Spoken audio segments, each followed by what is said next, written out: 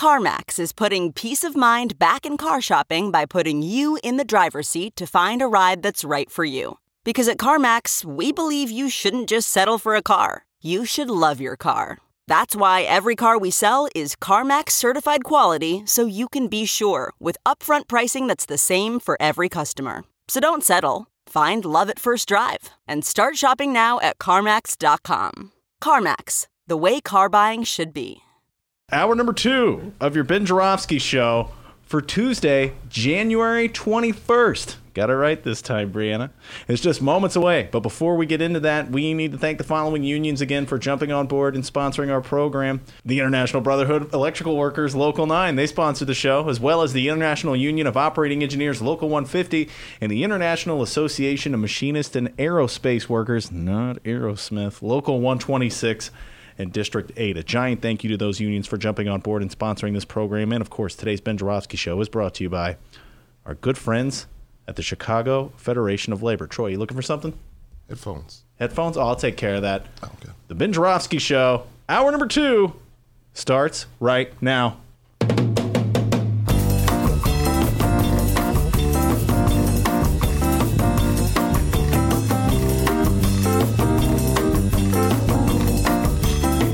It is Tuesday, January 21st, and live from the Chicago Sun-Times Chicago Reader Studio on Racine Avenue, this is the Ben Joravsky Show.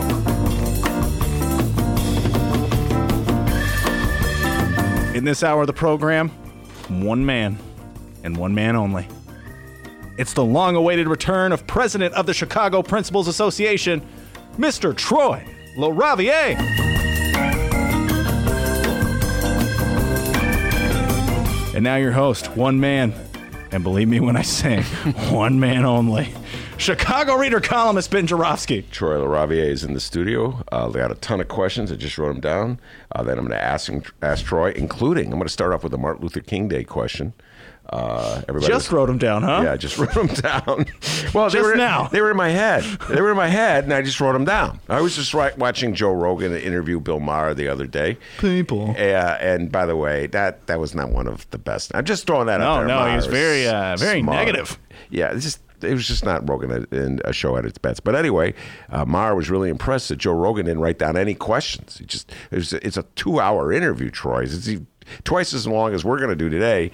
And Joe Rogan, who's one of the most popular podcasters in America, did not have one question written down. He just let it go. So I'm of the Rogan school. But I do this mostly so I won't forget. And then, things I want to pick Troy's brain about. And then, of course, one thing leads to another, and I get through half the list. Anyway, before we bring Troy on, you got an update for us? Absolutely, I do. And boy, our host is one hell of a political nerd. And I'll prove it right now.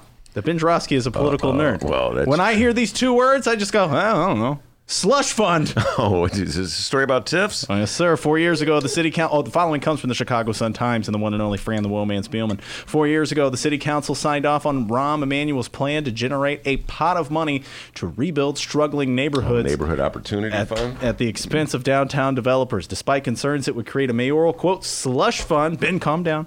Acting to a tax increment financing, aldermen agreed to let developers in a broader downtown area build bigger and taller projects, so as long as they agree to share the wealth with long-ignored South and West Side neighborhoods. Now, Mayor Lightfoot is making Emanuel's Robin Hood program her own, with reforms tailor-made to fuel her $250 million plan to bring, quote, transformative change to 10 South and West Side neighborhoods. All right. This actually happens to be the subject of a column I just wrote yesterday, which will run tomorrow. The Neighborhood Opportunity Fund.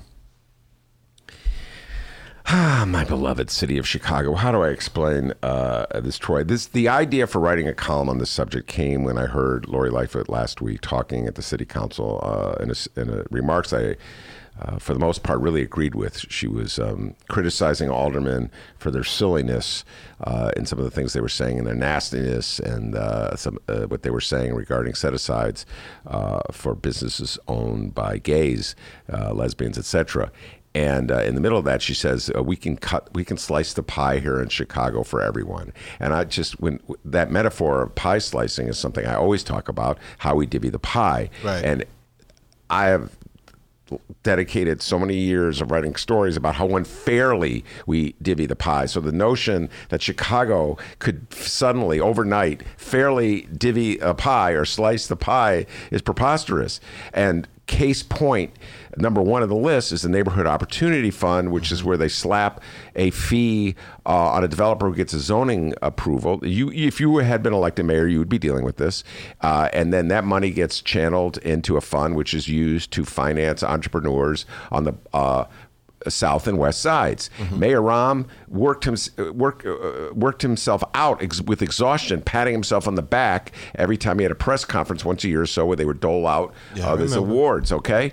And in reality, so while they're doling out these awards, meanwhile, they're funneling $1.3 billion to Lincoln Yards. So again, Neighborhood Opportunity Fund is predicated on the notion that Chicagoans are not very bright, and they'll be really impressed and wowed by a press conference in which you pat yourself on the back for giving like $47 million over the course of several years to the South and West Side, while you're giving $1.3 billion. Like, Chicagoans don't know the difference between $1.3 billion and $47 million. That is what the Neighborhood Opportunity Fund is dedicated to. The other thing you have to think about is sort of the scope of where that 47 million goes and the scope of where that 1 billion or 1.7 billion goes. It was actually, this program was actually a talking point of mine when I was campaigning, because at the time when I was still in, 11 million had been spent that year in the Neighborhood Opportunity Fund.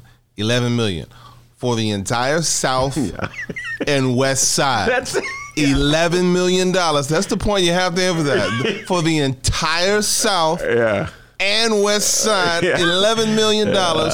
And I can go over here to Wintrust Arena and see an amount invested in that one arena that quadruples that $11 million in terms of the public money that was put in it. Yes, public money, correct. In terms of the public money that was put in it.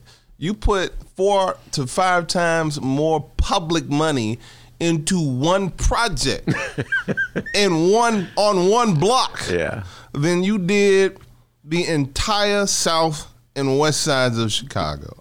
That's how I help people to see just how inadequate the Neighborhood Opportunity Fund is in relationship to other funds that pad the pockets of developers, and 2, the need on the South and West sides. And it's, again, I get your thoughts on this.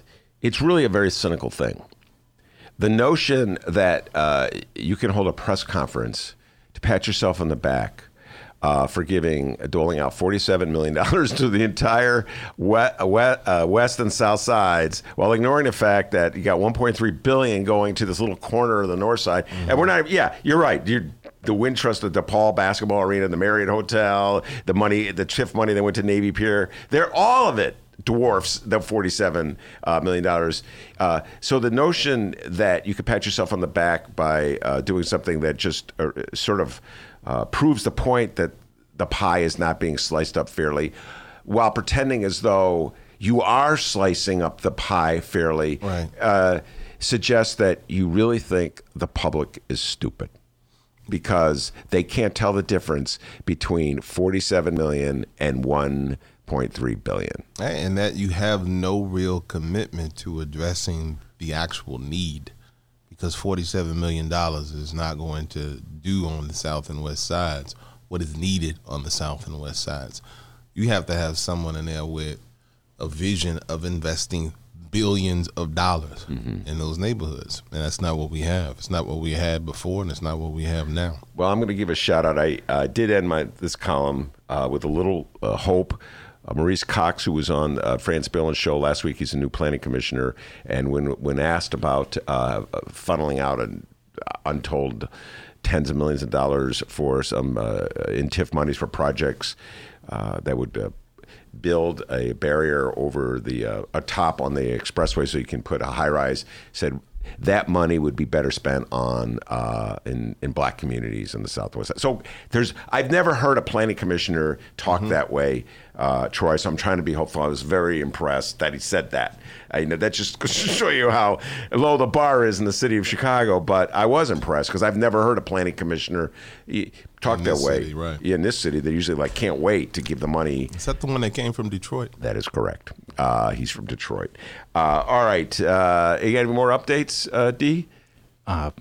February 4th, first Tuesday, 1354, West Wabansia. Carlos Ramirez Rosa versus Brandon Johnson. Showdown. The debate of the century. Ooh, yeah, Elizabeth Warren versus Bernie Sanders. We'll get Troy's thoughts on all that in a little while. But I'm going to start Martin Luther King Day yesterday. That's the one day a year where everybody gets together, holds hands, and say how much they love each other. And then as soon as the day's over, they go back to fighting each other. Talk about cynical acts. Today's article, I had to share this with you, Troy. Pro-gun rally of thousands in Virginia ends peacefully. I don't know if you saw this. This is the part that I was reading the story about. Tens of thousands of gun right activists from around the country rally peacefully on Martin Luther King Day. So gun rights, let's just think about that for a moment. Okay. Martin Luther King, of course, for our younger listeners, was killed in 1968, assassinated, shot by a sniper. So there's a gun rights rally on Martin Luther King Day, and they're shouting USA, and they're heavily armed. There was one gentleman who was particularly popular. He was a truck driver from Richmond who was carrying an AR-15 rifle just outside of Capitol Square. He said, "I love this. This is like the Super Bowl for the Second Amendment." And I'm reading from this article from the Associated Press, he was one of the few African-American rally goers in the crowd that was overwhelmingly white and male and was frequently stopped and asked to pose for pictures because he's wearing his, quote, Black Guns Matter sweatshirts. Wow. Any thoughts on that one, that little riff? Black Guns Matter sweatshirt, very popular with the crowd. Everybody wants to take their picture with them. I got nothing, man. I'm speechless. You've accomplished it. No one has ever made me speechless before. You have made me. I'm speechless, man. I was surprised. What would the reaction been if he'd been wearing a Black Lives Matter? I raised this. I mean, it's interesting that the NRA itself is pretty quiet when the gun rights of black citizens are violated. Like Philando Castile, he was legally carrying his gun and was killed as a result of it. And the NRA didn't say a thing. Gun rights activists didn't say a thing. Not one peep out of any of them when it was a black person being killed by having his gun rights, his rights to carry arms violated. So that's an interesting thing to juxtapose against those same people who were silent on Philando Castile coming to ask this black man to pose with him, and I think it was more for his shirt than it was for his gun rights. I think it was. I think people probably posed with that man more because of what his shirt implied about black lives than what it said about black people's rights to carry guns. If I'm making any sense, I think if he had a shirt that said that explicitly said something about sort of like black people have gun rights too, right? Like something like that. No one would have asked for that. It was because it said Black Guns Matter as opposed to Black Lives. That's why people want. They didn't give a damn about his right to carry an arm. They liked the fact that it seemed to be a message against Black Lives Matter. Mm-hmm. Does that make sense? Yeah. No, absolutely. He was trivializing and mocking the rallying cry that you've been hearing for the last 5 years, ever since Ferguson. Black Lives Matter. So he's mocking that by wearing a shirt that says Black Guns Matter. I don't know if he was mocking it intentionally. It certainly does mock it. I know the people who embraced it and wanted to pose with it were certainly mocking it. As far as he's concerned, maybe he was, maybe he wasn't. But I'm fairly certain that the people who stopped to ask for a photograph were mocking Black Lives Matter. Also, at this pro-gun rally, they had a poster of the face of Virginia's Governor Northam opposed on the head of Adolf Hitler. So, happy Martin Luther King Day in Virginia. All right. Let's go on to Bernie and Elizabeth. You sent me an article that I only had a chance to read the opening couple paragraphs, but talk about it. Bernie and Elizabeth, we were talking a lot about this all day. Talk about what the gist of the article is and the argument they made. Well, it's from Jacobin magazine. And they analyze how both Bernie and Elizabeth Warren do with Trump voters in their own states. Because in the final analysis, we must beat Trump, right? We must beat him. We cannot hope and rely on the hope that Ruth Bader Ginsburg is going to be healthy enough to serve another 4 years on the Supreme Court, let alone live another 4 years. Trump has been packing the federal courts, and we just cannot let him have another 4 years continuing to put unqualified ultra-conservatives on our courts, and certainly not giving them an opportunity to put someone else on the Supreme Court. That said, he must be beat. That said, we must pick the candidate who has the best chance of beating him.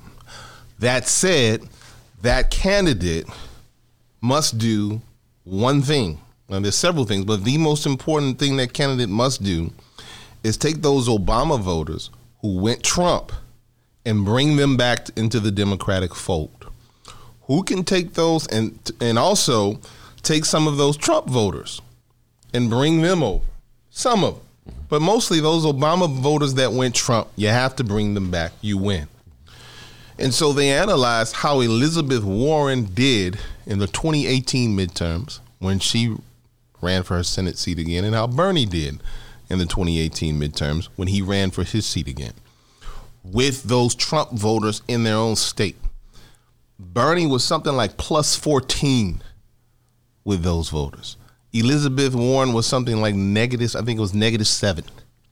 So she can't even flip the Trump voters in her own state. How is she supposed to do it in Michigan, in Wisconsin, in Ohio, in Florida? She can't even do it in her own home state of Massachusetts. And we want to consider putting this up against Trump. Absolutely not. Nothing against Warren. You have shown that in your own state, though, that you are not the best qualified person strategically to return the White House to the Democratic Party. Who is? Who has the best record with Trump voters in their own state? It's Bernie. He is the one who has converted more. Every year, every time he's in an election, he consistently outperforms Democrats. Whoever the Democrat running is, if the Democrat gets 55% of the vote, Bernie gets 65. That means that 10% voted for the Republican for the presidency, but voted for Bernie as their senator. He has consistently shown an ability to bring the conservatives over and vote for him. And Warren has not done it in Massachusetts. Now, what do you think it is about Bernie Sanders that does that? It's his plain spokenness. It's his sort of populist appeal. I mean, there are people who don't necessarily, they're not socialists. They're not liberals. They're just like a guy who seems like they're on their side. Trump was able to fake that. Right? Bernie does a much better job giving that because it's real and you can feel that it's real. This is not all voters, but with that segment that you need to flip, right?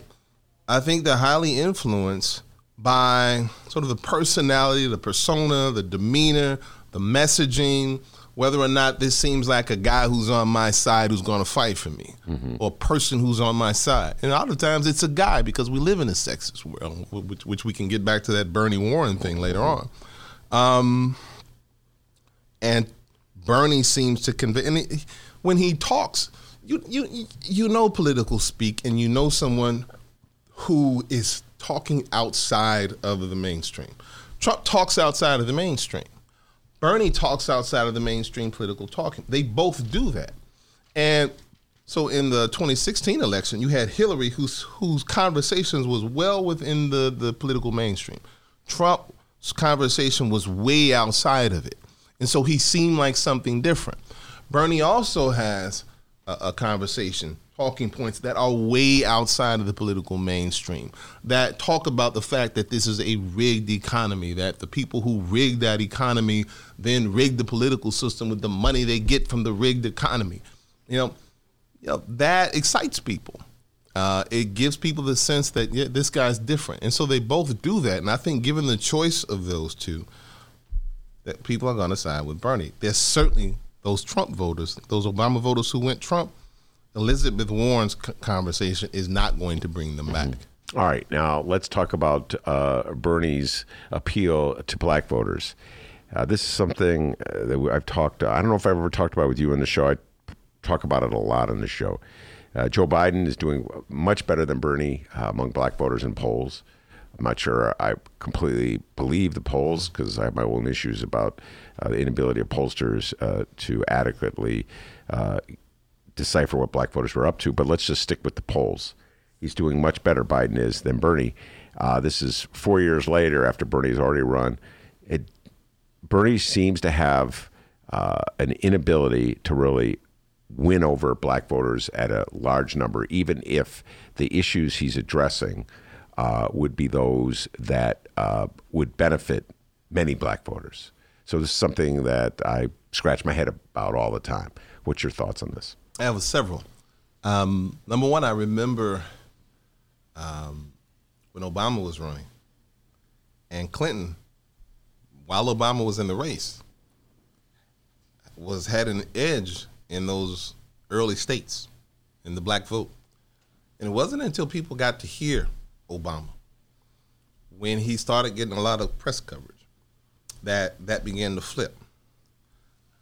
With Bernie, when black voters hear him, they tend to agree with him and side with him. The press seems to have been, they seem to be intentionally ignoring Bernie, not giving him a lot of time. Because we have to remember that the average voter does not pay attention like you and I do. And so whomever the press feeds to the average voter, that's who the average voter hears and gets a chance to understand. I don't think the average black voter has gotten a chance to really hear Bernie, because those that I know of, that I've seen, who hear him, like what he has to say. I think we give Bernie the Democratic nomination. You can't ignore him at that point. Bernie gets the nomination. He cannot be ignored. Yeah. He has to. There's no one else to cover.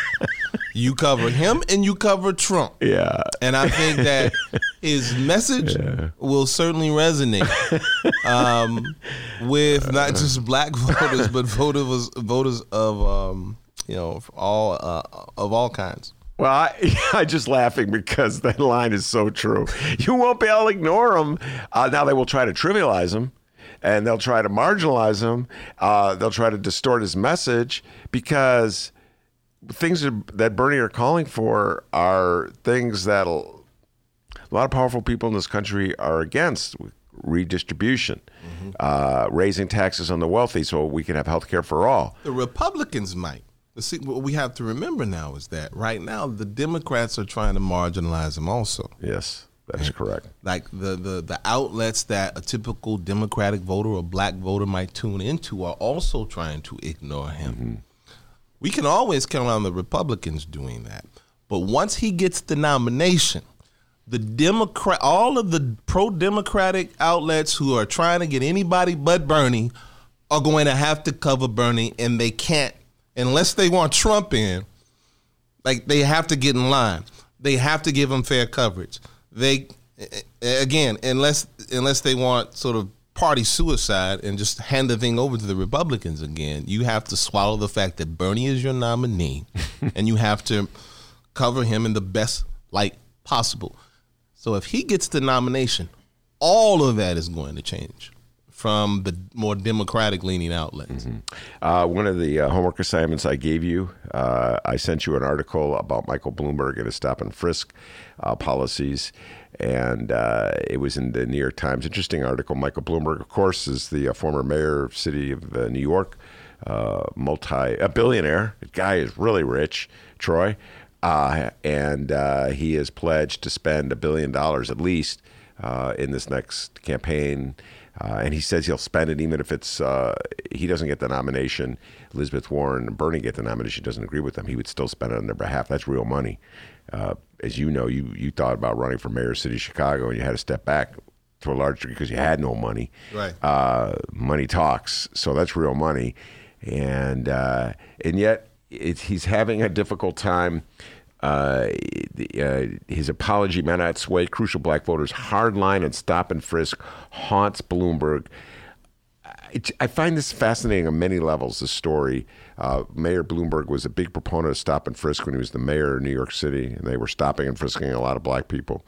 The world has changed dramatically in just 10 years, because that was about 10 years ago.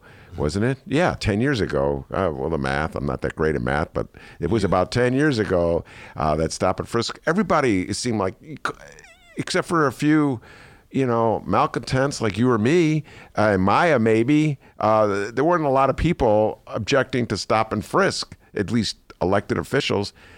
Now Bloomberg's running around apologizing for it. I think that shows a lot about how this country has moved to the left. At least the Democratic Party has moved to the left. Do you think it's insurmountable for him? Is it enough to apologize?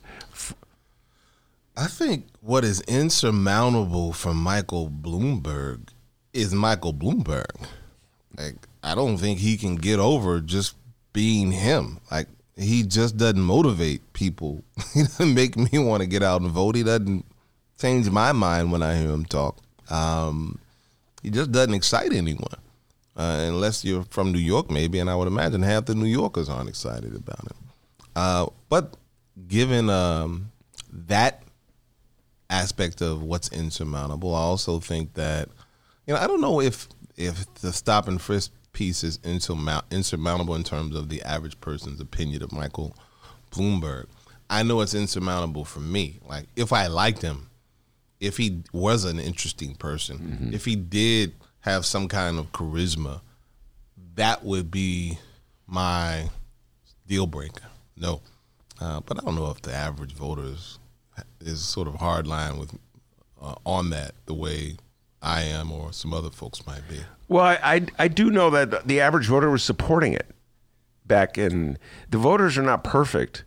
I mean, it was the popular view of police tactics back in the O's. That it was Democrats were supporting it, trying to show that they were tough, and they were getting reelected by Democratic voters. I remember. I mean, he's subjected, and the reason it's insurmountable for me is, my God, man, as someone who grew up having to suffer through many of the insults and humiliations of being targeted by law enforcement unjustly, and then you create a policy to subject millions of people to that kind of humiliating, targeting activity, day in and day out, every day in a city of what, I don't know, how many millions of people in New York now? It was 10, 12 million? I mean, they always say 8 when we were kids, but I would imagine that it's a lot more than that by now. Well, Chicago fell. We used to go 8 in New York, 3 in Chicago, and Chicago's fallen significantly. So, but subject, whatever the percentage of the black population of that 8 million is, to that kind of daily harassment, targeting, unjust, humiliating treatment. It's like, you don't get it, man. You just don't get it. And I still don't think he gets it, because he's never talked about. He's apologized, but he's never talked about the human impact of that policy, man. You are people over and humiliating them every single day. So no, that's a deal breaker for me. But I don't think the average person looks at it that way, unfortunately. I have to agree with you on that one, and I think Michael Bloomberg will have a big role before all is said and done. Because, like I said, $1 billion is serious change, and so he's got a commercial coming out on the Super Bowl. And then Trump, when he heard that, came back with his commercial, or maybe it was the other way around. I'm looking at Rob Markwick, my next guest. He can't remember either. But I think it was Bloomberg was the one who came out with the commercial first. He's our bonus guest after this show. But what the hell? Sit down, Markwick. And State Senator Rob Markwick. I was almost calling him state rep, but I remembered he was promoted of sorts. Anyway, Bloomberg, $1 billion is going to kick in the race. What impact, Rob, do you think Bloomberg's going to have on this Democratic race? It's such a wild card, isn't it? I mean, it's pretty clear that, he draws off moderate centrist Democrats. I assume, you'd assume that he would hurt Biden the most, right? Because he's not going to, I can't imagine Bernie supporters are going to say, oh, Bloomberg, let's go for him. Mm-hmm. So, I mean, that's where I think. I mean, Biden's, in a strong position, but it could be just enough to pull him out. Mm-hmm. Well, the positive of it is if he's going to kick in $1 billion in this campaign, that's a lot of ads. It'll be anti-Trump ads. I do not believe Michael Bloomberg, I'm with Troy, in a million years will be the Democratic nominee. I just don't see that happening. And he's so late in the game anyway. Yeah. But $1 billion, Troy LaRaviere, is some serious money, and that's just going to be attacking Trump. He seems to have a personal grudge against Donald Trump. I don't blame him for having a personal grudge against Donald Trump. And Ben, we were talking about it yesterday. We were starting to compare, Pritzker, he's a billionaire, got $1 billion, but Pritzker put the legwork in, right? Yeah, that was the difference that I was drawing when I was talking to Dennis about this. J.B. Pritzker went around the entire state of Illinois, built his alliances, has got people to support him on the local level, and that enabled him to sustain some rocky moments in that campaign. Like, for instance, I don't know if this is ancient history, Troy LaRaviere. I remember. You remember when the ads broke?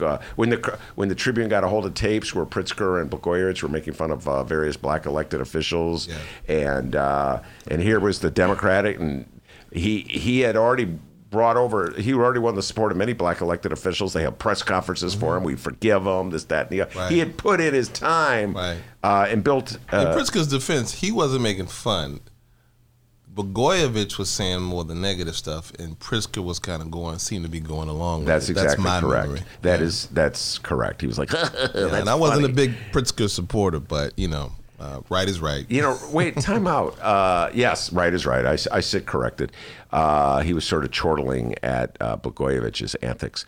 I can't remember, Troy, who did you support in the 2018? Kennedy. Chris Kennedy. Yep. Whose greatest contribution, of course, was the line that Mayor Rahm's planning policies were forcing black people out of the city of Chicago. Irrefutable line, by the way. That was it. He just said it. And you remember when I had my campaign, my campaign was a big part of it was that Rahm's message to working people in Chicago is get the hell out. That's his message. You shut down their schools and so they don't have a place to walk the kids to school, get the hell out. You shut down housing opportunities and you restrict vouchers. Your message is get the hell out. You ticket them to the point where they can't afford to drive and you tow their cars. Your message is get the hell out. And so to hear Kennedy say it, he didn't say get the hell out, but to just say it like that, I wasn't a big supporter of anybody. I was Kennedy Biss for a long time. Mm-hmm. And it was really pretty much that line that made me go, all right, I'm going to just get behind this guy. I thought you were the reason he had the line. I actually think, and I'm not sure, I think it might have been Amara. Amara was one of his advisors. Yeah. And I know Amara told me that when I asked. I was like, was that you? And she sort of, I don't know if she was telling the truth or not, but she sort of shook her head and was as if it was her that advised him to do that. 2019 Chicago mayoral candidate Amara Inya? Yes, that Amara Enya. Oh. Yeah, thank you. Very good for knowing that. We have Troy LaRaviere in the studio. Rob Markwick is with us as well. We're going to take a break. When we come back, I'm going to ask Troy what's really on his mind. Then we'll break down the show in preparation for our bonus interview with State Senator Rob Markwick. We'll be right back after this. Hey, everybody. What you're about to hear are the piano stylings of Jeff Manuel. Man, listen to Jeff go. Jeff Manuel has been playing piano around Chicago for years. He's played for conventions, for celebrities, played in basement bars with blues bands. He's played at prestigious social clubs, fine restaurants, and in the intimacy of private homes. Book Jeff Manuel at jeffemanuelpianist.com. Don't worry, I'll spell his name at the end of this commercial. You know what Chicago Magazine said? They said that Jeff Manuel is, quote, as comfortable with Chopin as he is with Cole Porter. He's excellent and his performance is joyous. He offers an elegant stream of compositions and interpretations that entertains the mind but won't hurt the ears. To hear more of Jeff Manuel's work and to book Jeff for your next event, go to jeffmanuelpianist.com. I'm going to spell it out for you, people. Jeff. M as in Mary, A, N as in Nancy, UELPIANIST.com. Take it away, Jeff Manuel.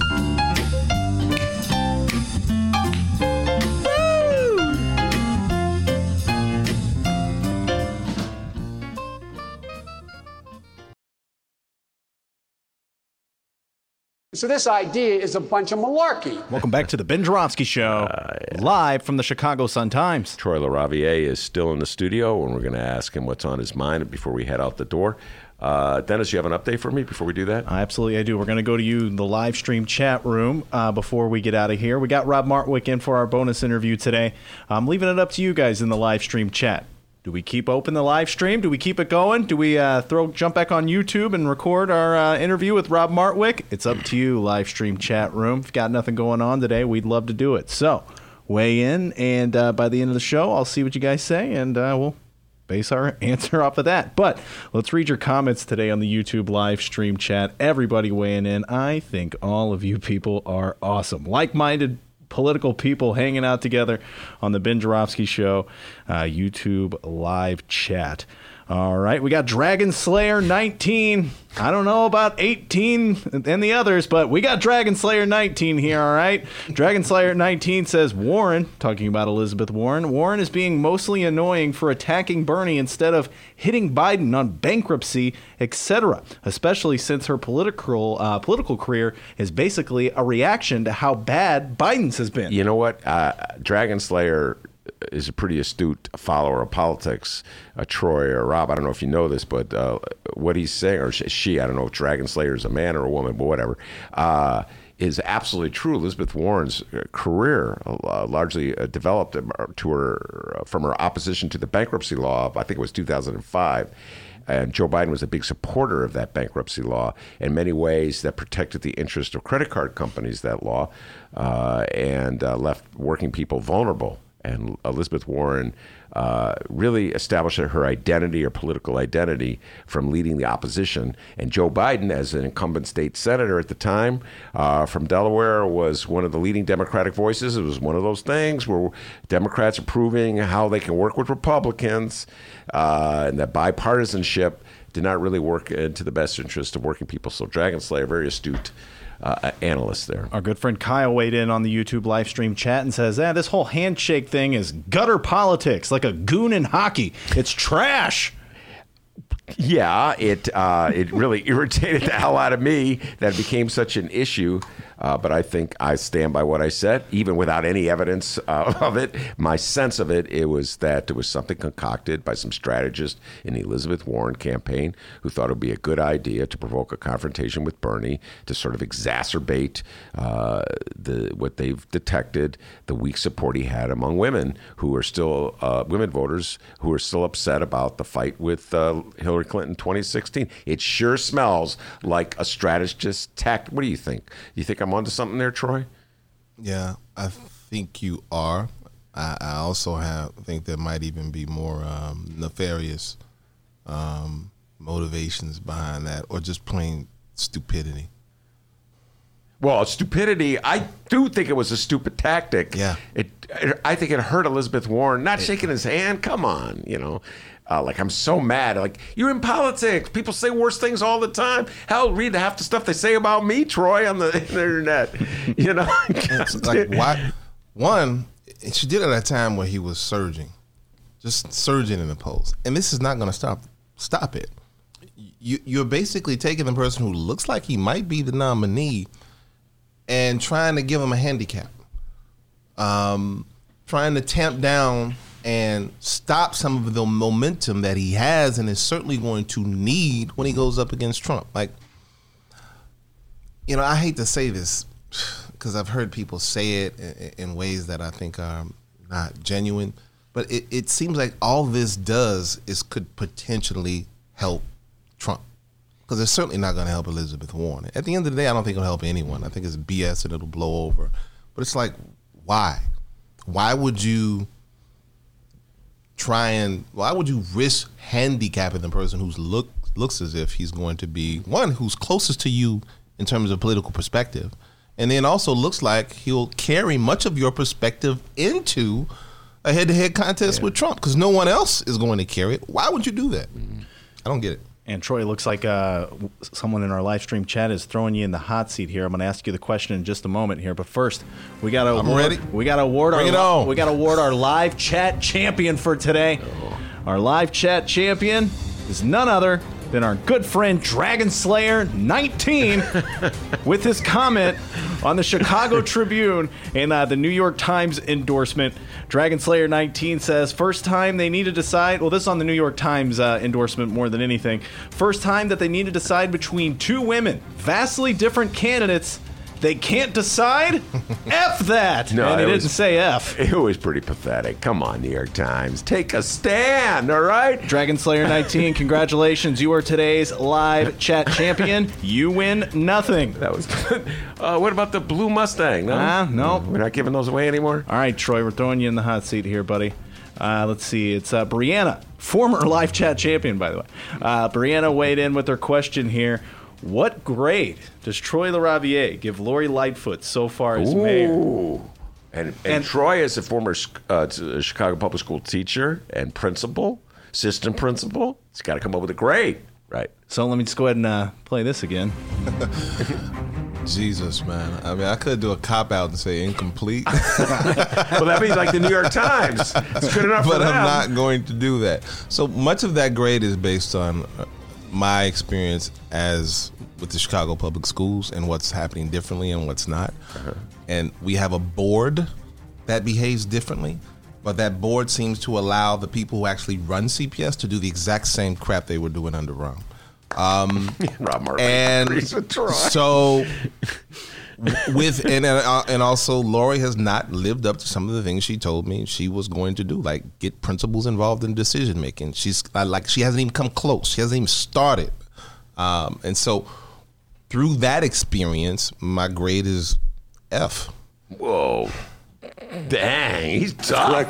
I'd hate to have him for a teacher. I mean, it might be an F plus. Oh my God, there we go. But it's an F through that experience. I mean, there's a lot of open government stuff that's happening that looks nice, but when you see what's happening underneath and the people who are running stuff, the things are happening the exact same way, but she's putting a really nice, pleasant, soft face to it that encompass many of the sort of things that we want to see as progressives, in terms of open government stuff, but it's like we're going to have an open government and we're still going to screw you over through this open government.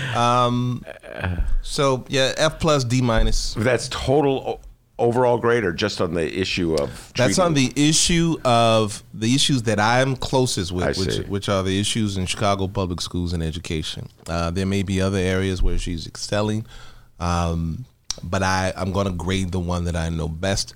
And that one is, and particularly the strike, man, the way that went down in terms of teachers having to fight for what she promised she would do in terms of increasing staffing and just how incredibly understaffed our school district is, and that they had to fight so hard just to try and get something close to adequate staffing. That was disappointing. Well, Rob Martwick, you're in the hot seat. Should we ask Senator Martwick to give a grade as well, D? Rob Martwick. What grade? I've set the bar pretty low. Yeah, the bar is very, very low. Although F plus, I don't know. So, as you might be aware, the mayor and I had a bit of a personal interaction during the campaign, and I've learned from that she gets an A plus no matter what she does with me. No, Martwick learned his lesson. No, it's hard to say. So I will talk from my experience, Troy, which was her ability to accomplish things down in Springfield. And I think that, again, in this shows, and this isn't really a knock on her. I mean, I guess it is because you suffer for it. But the explanation is that she hasn't done this before. Right? She's not done this before. This is new. And so she comes down to Springfield, a complicated place with a lot of 177 super A-type self-absorbed egomaniacs who all think that they're the smartest and most important person in the world. And you've got to get something accomplished there. And big stuff, right? She needed to get this stuff done for the Chicago casino. She needed breathing room on pensions. She needed the ability to change the transfer tax to get more revenue into the city of Chicago. She got none of it. And the feeling is that her staff wasn't engaging. No one was being called, right? No one was being called and said, "Hey, can you give me your vote?" And sometimes that's all it takes is just, "Will you help me?" And even that wasn't happening. So I think I'm not going to. I've been in trouble once before, so I'm going to go with Troy's first part, incomplete. But I also want to point out that the things he talked about with the school district shows exactly why we need an elected school board. Right? Because it doesn't matter the intentions going in. The bottom line is this city is an enormous responsibility to run. And CPS by itself is an incredibly enormous opportunity. And when one person thinks they can do all those jobs, they fail at them.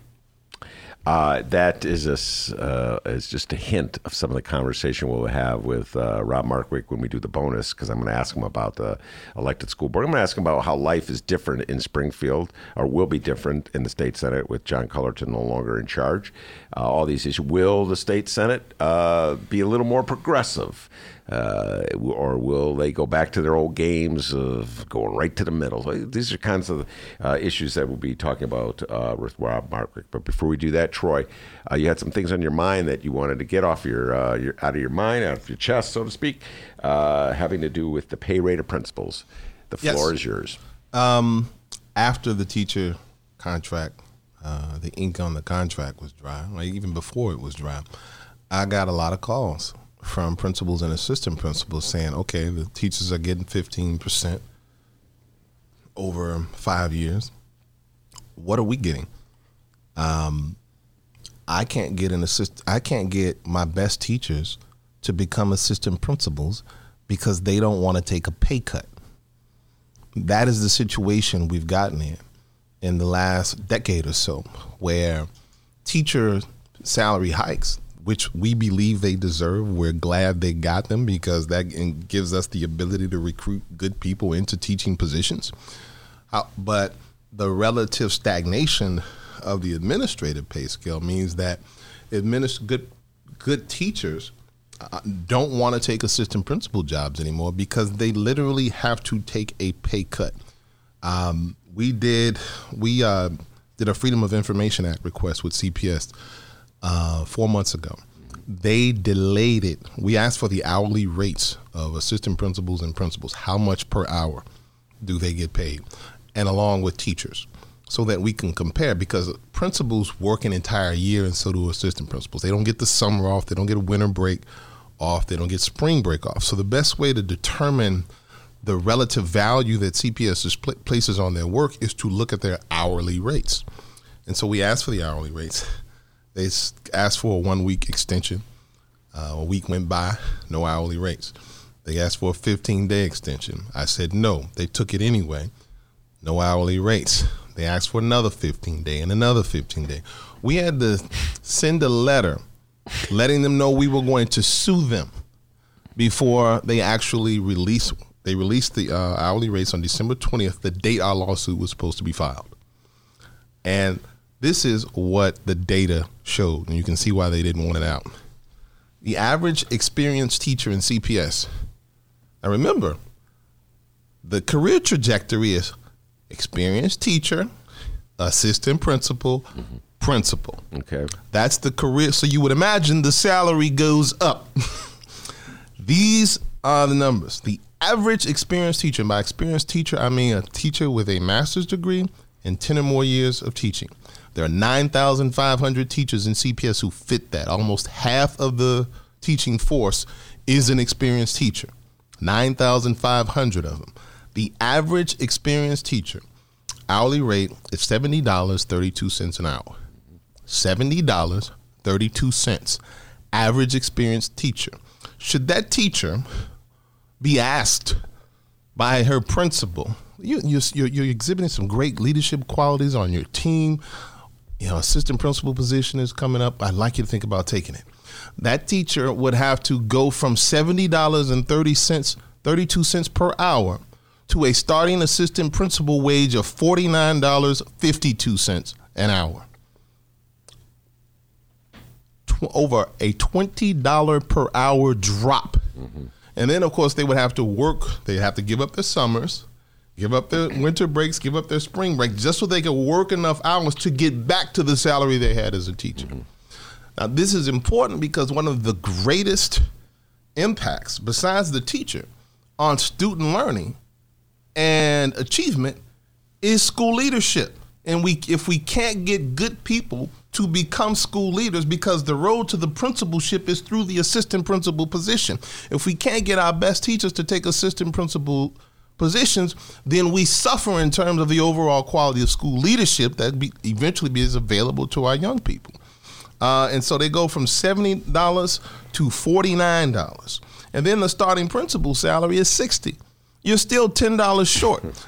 When you become a principal, the starting salary is $60 per hour, right? And so you're still short by $10 of the hourly wage you made as a teacher. Now, of course, principals work more hours, and so eventually they're paid.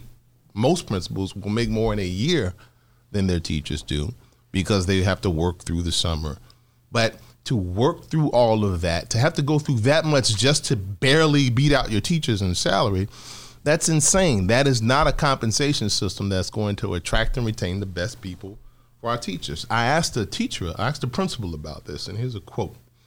I showed her the numbers, and I said, in her school, she supervises over 130 people who earn a higher hourly wage than she does. And so do her APs. And so I said, how does this make you feel? She said, it's discouraging, especially when you consider that most administrators work well over 40 hours a week. I average 70 to 80 hours a week. I know my APs work nearly as many. On top of the time demand placed on administrators to supervise extracurricular events as a large school, we also take on the extra workload of hosting evening and summer school regularly without any additional compensation. I also say I feel foolish at times. My APs and I often laugh at the fact that we could literally make more money as bartenders when we consider how much we get paid in relationship to the hours we actually work. Yeah. I'm with you. So what do you think the CPS should do?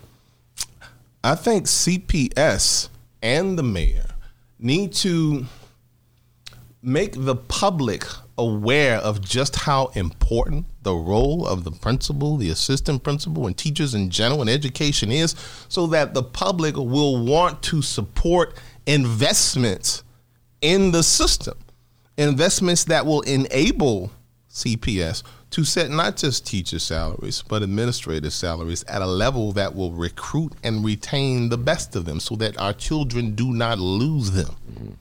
That's what I think they should do. I'm with you on everything you said except the first thing you said. I wrote it down. I'm going to take issue with you and get your response to this. I think you were talking about a conversation you were having with a principal, and you said, the person said, I want my best teachers to become assistant principals. How can I do that with this? I'm not certain I want my best teachers to become assistant principals. I think I want my best teachers to remain my best teachers. I'm thinking that the qualities that translates into being an outstanding teacher are not necessarily the qualities that translate into being an outstanding assistant principal. So I would like a salary scale that would reward teachers for being teachers and not tell a teacher, well, if you want to make more money, you have to leave the classroom where you're having your direct impact on students. Your response. So there's two things there. Number one, when you understand the job of an assistant principal and the principal, part of that job is to teach teachers, right? You have to build up the whole teaching capacity of your school, and you're not going to do that if you're promoting mediocre teachers to assistant principal positions. You have to promote the best. You have to promote the brightest, because one of their main responsibilities is to coach other teachers and create an environment in which they can all become just as good as they were. Because quiet as is kept, and contrary to popular belief, teaching is not something you're just born, like a talent you just have. You learn how to do it, and you need the best teachers in assistant principal positions to help people develop those skills. And in relationship to your other comment, that's not an either or thing. One of the things that we fought for quite a while, but we don't get in this system, is some kind of extra lane for teachers so that great teachers don't necessarily have to step out of the classroom, that they can share a lot of that knowledge with by taking a lead teacher position, for example, that gives them extra pay. So share a lot of that knowledge, take positions in which they can share a lot of that knowledge with their colleagues while they remain in the classroom. And maybe, we take one class away from them or two classes away from them so they can have the time that they need to coach other teachers. We would love for something like that to happen. So it's not an either or, it's a both and. All right, fair enough. Well, let me ask you this question. Rob, you look like you I'm just listening, and I'm fascinated by it because Troy has such on the ground knowledge of what goes on there. But I find it fascinating as I hear you talk about this inverse situation where technically on an hourly basis you've got a step down in pay. It's the opposite of the charter school model. So the charter school model, your principals and your assistant principals, whoever is administering the school, is getting paid huge dollars, and then they bring in these kids right out of college, and they pay them nothing, and they churn them and burn them and kick them out after a couple of years, or burn them out after a couple of years. And so it's like the complete reverse of that model. That's a good point. And to that point, that's an excellent point you make there. I would say this, Troy, part of the reason why the public schools teachers have the benefits they do in relation to the charter school teachers is they have a strong union, and they go on strike. You said that. And I'm so glad he said Senator Martwick is here, because one of the things that we want is to extend, because principals in Illinois don't have collective bargaining. Yes. Principals in New York have collective bargaining. Principals in California have collective bargaining, and in Maryland they have collective bargaining, in about 20 different states. So to be a state with a Democratic House, a Democratic Senate, and a Democrat in the governor's office that continues to deny collective bargaining to school administrators seems somewhat odd to me. So as a result, right now there is a bill, language for a bill, on a certain legislator's desk who's not in this room. And we're hoping to get support for it so that school administrators can also use the power of collective bargaining to advocate for themselves and the students and families that they serve. Because that way, when the next time the teachers are on strike, they're not out there alone, that they have this respected voice of school principals who feel more empowered to speak out and not be silent. And as you say that, I helped walk those picket lines, and I'll tell you what, at almost every school that I walked a picket line on, those principals were out there with their teachers, but there's nothing in it for them. Well, not only, okay, this is a change. Now we're on a tangent. This is a change, and Troy knows where I'm going. When I first met Troy, all right, it was in 2014, I want to say, when he wrote that essay for My Beloved Bright One. I was like, there was this essay that just told about how Mayor Rahm and the bureaucracy at the Board of Education uses principals as props in their propaganda campaigns, and that this was one principal, Troy LaRaviere, who wasn't going to allow himself to be used as a prop. Immediately called him up. We had coffee, and the rest is history. So I welcome this collective bargaining bill. I'm going to get the information when we're off air. I'm going to write a story about it, bring people on. I welcome it because one of the things that's been traditional in Chicago public schools, and Troy knows I'm speaking the truth here, that principals have been used, the like little props in a public relation game by whatever mayor was running the show to diminish whatever claims the teachers were making, to diminish whatever claims parent activists were making, to diminish whatever claims troublemakers like Markwick were making. Principals were used. So the principal may go on the picket line and tell the teacher, I'm with you, but that's like a private thing. Publicly, those principals, if they say anything, they'll be like chirping whatever the boss says. What do you think about that, Troy LaRaviere? I completely, that was the situation. And I think that was the situation, but I wouldn't say it was, they had a few principles they would bring out. Pat Baccellieri was one of them. And when my article got published, 3 principals came out and publicly risked their careers as well to say Troy's right. And they went and dug up Pat Baccellieri to come out and say, well, I'm not afraid to speak, and I think the district respects my position. They always have a few. And oftentimes those few, since they're the only ones who you typically see in the paper, people sort of get this sense that that's what principals are like, because every time you see a representation of principal voice, it's someone who they've picked who's willing to echo and parrot what they've said. But that's a select group of people who typically stand against the prevailing opinion of 90% of the principals in the district. Does that answer your question? Yeah. Well, we'll see where this bill goes.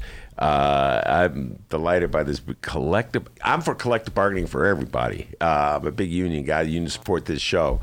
So why not the principal? Why not the principals? It's not a bill yet. It's a draft. I'll run it's going to be a while. Oh, so he's got Markwick's already volunteered to run the bill. All right. All right. It all happens on the Ben Joravsky Show. All right, we are going to close down the regular portion of the show, take a break, and then bring back State Senator Rob Markwick for a bonus interview. I want to thank Troy LaRaviere, Maya Tukmasova, and, of course, Rachel Ventura was a surprise guest. She's running in the Democratic primary on the 11th Congressional District against incumbent Congressman Bill Foster. It's a really interesting race out there. Rachel Ventura is sort of the Bernie persuasion. She comes at it from the left, and Bill Foster is more of a mainstream moderate Democrat. So we'll see how that goes down. Rachel Ventura, thanks for coming out. And, of course, could not do this show today or any day without the man, the myth, the legend, the pride of joy in Alton, Illinois, and the State Senator Rob Markwick and Troy LaRaviere can tell you, back home in Alton, they call him White Lightning. Looking very good with a tie on today. Give yourself a raise. Take it out of petty cash. Hey, and remember, you can download previous Ben Joravsky shows and Benny J bonus interviews at both Chicago Sun-Times and Chicago Reader websites and wherever else you download your favorite podcasts. Speaking of Benny J bonus interviews, we're going live with our interview with Senator Rob Markwick. Just give us about 20 minutes, and we'll be right back on the YouTube live stream chat. I got to cut today's show up for all the downloaders, you know what I mean? So check us out on YouTube. If not, you can download that interview. I think it'll be up on Sunday. There we go. At Chicago Sun-Times and Chicago Reader websites, wherever else you download your favorite podcasts. It'll also be available on YouTube after we end the interview. We'll see you Wednesday.